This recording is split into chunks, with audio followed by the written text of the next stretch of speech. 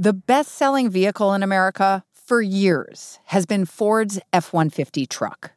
It's an American institution. Whenever you need to invoke the heartland, the Ford truck is, I would imagine if we did a search of country music songs, I believe Ford probably has Chevy beat 3-1 in terms of shout-outs and mentions. I got a hot rod Ford and a $2 bill. The truck's a Ford and the tractor's green. Girl, my lord, in a flatbed Ford, slowing down to take a look at me. Come on. Ford is taking its classic gas-guzzling American truck and making it electric. And now, the truck of the future, F-150 Lightning. Ford's move is a big gamble for the company and a big test for the future of electric vehicles. The F-150 is a cultural linchpin of American automobility, and you get Ford truck buyers to sign on, you've gone a long way. Welcome to The Journal, our show about money, business, and power. I'm Kate Linebaugh. It's Thursday, June 3rd.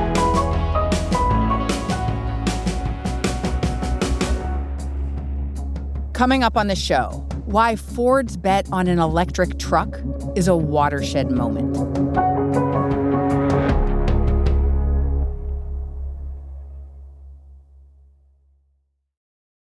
This episode is brought to you by Indeed.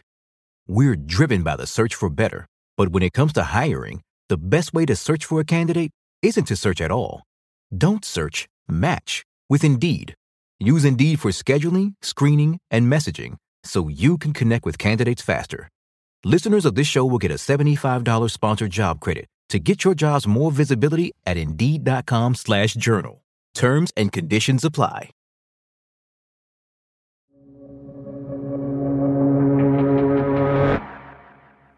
When it comes to electric vehicles, Ford hasn't exactly been seen as cutting edge.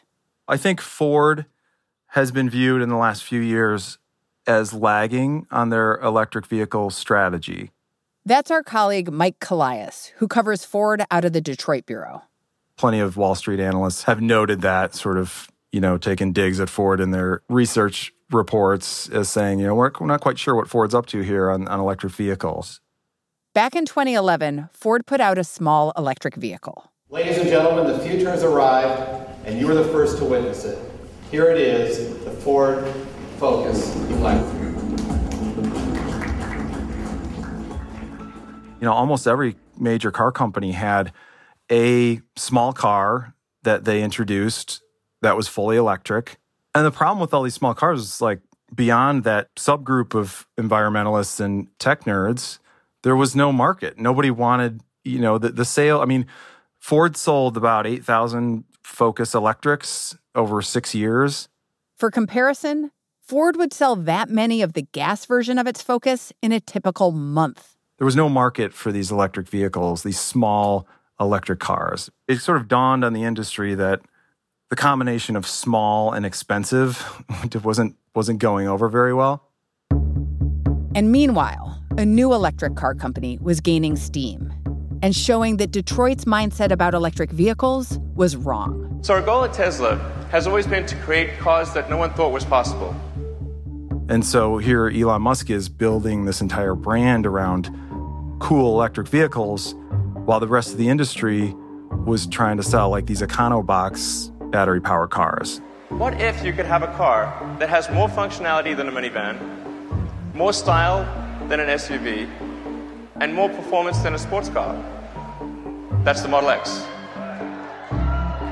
So Tesla showed you can do cool EVs that people want to drive. They like the electric aspect, but they probably would be drawn to the car anyway. Tesla was selling a lot of electric vehicles and getting a lot of buzz. And traditional automakers couldn't say the same thing. And so the industry eventually caught on to, maybe we should change our approach. Detroit automakers needed to revamp their electric vehicle strategy. Back in early 2018, Mike spoke with now Ford CEO Jim Farley, who admitted the company's previous strategy hadn't worked. He flagged this whole idea that we're not going to have success putting batteries in our smallest, least appealing cars. Like, we've got a bunch of really popular nameplates, but he said, we've got these emotional products, like, we want to bet on those as we go into electric. In other words, Ford would take its most popular brands and make electric versions of them. A few years ago, Ford designers were trying to put together a new EV. Farley saw the designs, but he wanted more. He sort of came back and decided, I know you guys are trying on this one, but you're not trying enough. Like, we need to make this design more appealing and more emotional. And eventually, the designers took that back and they came up with a design, and everyone liked it. And Ford decided, you know what? Let's play to our Mustang roots. Like, what if we just called it a Mustang? Could we make this good enough to where we would put our most iconic name on this electric vehicle? Ford wanted to electrify one of its classic brands, the Mustang. But this decision had to go to the top of the company. The highest levels of the company said, okay, we think this is good enough to put the Mustang name on it. This became Ford's Mustang Mach-E, which came out last year. Ford will say that they're selling more than they had expected, that demand's stronger than expected, and it's gotten generally really good reviews from car critics. They consider it a home run, and I think with some justification. But the Mustang was just the beginning. Next, Ford took on its most popular vehicle, the F-150, the classic Ford truck. This is far and away their most important product. I mean, the F-150 is the best-selling vehicle of any kind in the country, let alone truck. It's been the best-selling truck for 40-plus years. And so, that's the golden goose. But will anyone actually buy it? That's after the break.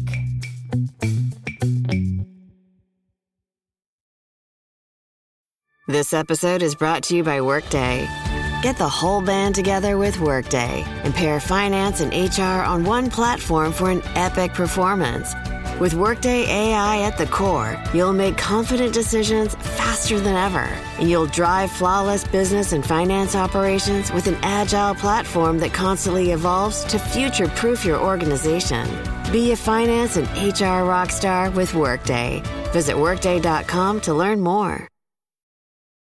This episode is brought to you by AARP. They have reskilling courses and career tools to help your income live as long as you do. The younger you are, the more you need AARP. Learn more at aarp.org/skills.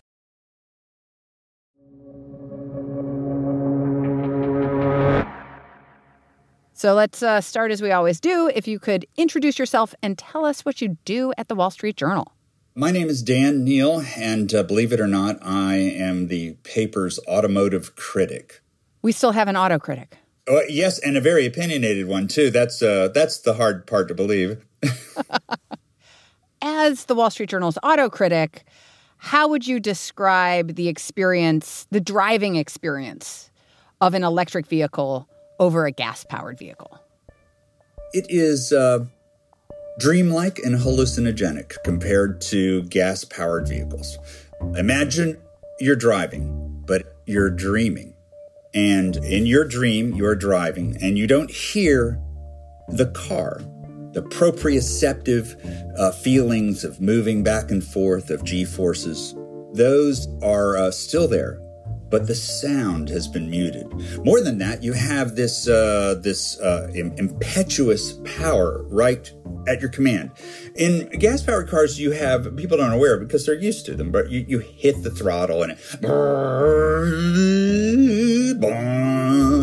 electric car doesn't do that at all. It just goes like a bottle rocket. And now, for all the reasons, for all the right reasons, communitarian and for reasons of engineering and performance and all of that, it's better than gas.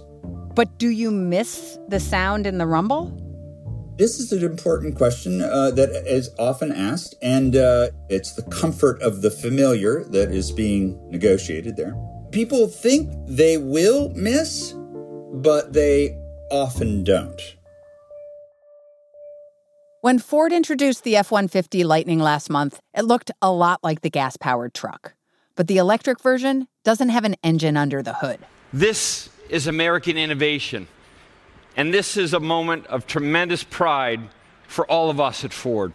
The Lightning has 10,000 pounds of towing capacity and can go 230 miles on a single charge. It hauls ass and tows like a beast.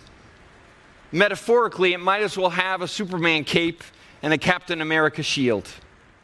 It will cost about $10,000 more than the gas truck and won't go on sale until next year. But Dan says in the coming months, Ford will try to drum up demand. Car manufacturers have pretty sophisticated marketing departments. They know exactly who they're talking to.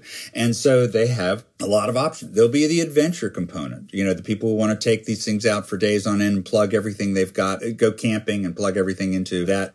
And then the commercial side. And remember, a lot of pickup trucks, I'll say about 400,000 pickup trucks a year are sold to people who neither tow nor haul. They're called never-nevers. And so they're commuting vehicles, right? Which means that the coolest, latest, greatest is also, desirable. I think it will do very well in suburbia. Within the first week of the Lightning's introduction, about 70,000 people put down $100 to get on a list to buy the truck. But Dan still has questions about Ford's electric push. To what extent will these great promises turn up on the street? They have a good start. They got a lot of $100 orders, but, that doesn't mean a lot, I think. I think they'll have a challenge. I think they're going to have a little bit of a challenge selling after the first bump. Our colleague Mike says Ford is aware of those challenges. The company knows it could have a hard time selling the Lightning to some of its core F-150 buyers. They know that a lot of their traditional, the vast majority of their traditional pickup truck buyers, the rancher in Texas, isn't going to be running out to buy this thing. And pickup truck buyers don't like a ton of change. They want utility. They want features, they want cool stuff that they can show their buddies.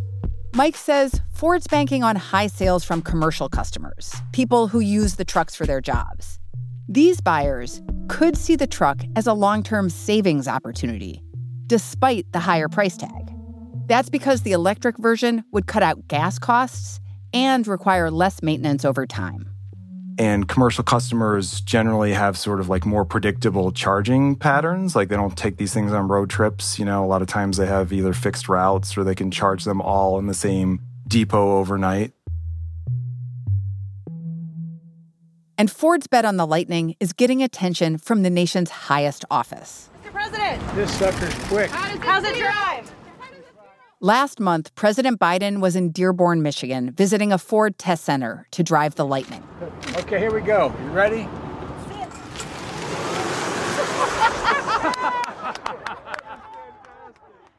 Why is this important to Biden?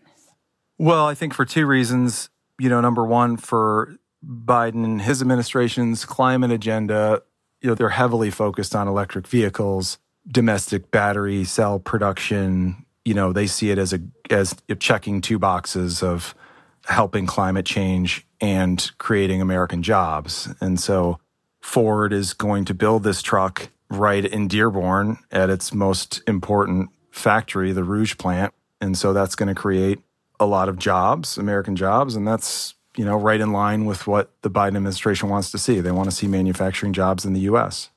Ford announced last month it will invest $30 billion in electric vehicles. And it's not just Ford. GM, Volkswagen, and others are spending billions on developing new technology and EVs. They're basically not spending any more money to develop new gas engines. It's all of your future capital expenditures are going to the electric side of things, even though right now it's like a tiny fraction of your sales. It might be less than 1% of sales right now for Ford globally, but they and others are betting that this is really going to happen over time, and that's where the money needs to go. What are the risks for Ford in turning the F-150 electric? I think the risk anytime you try to do something this new and different with such an iconic name and an iconic product is that it's perceived by your loyal customers as something that's less than authentic, right? Something that doesn't measure up. And so the F-150 has always been like this built Ford tough thing, right? And reliable, dependable. And so if it doesn't do what the customer expects it to do, it's going to be a reputation hit. And those things can be hugely damaging in the car business. And poor sales could also have bigger implications for how quickly and broadly the U.S. will embrace electric vehicles. You've got this mainstream, very popular, very successful vehicle, and this is the first example we're seeing really of, okay, you like this so much, here's an electric version. Now let's see how much you like it. And, I think it's going to tell us a lot about the appetite people have for electric vehicles generally.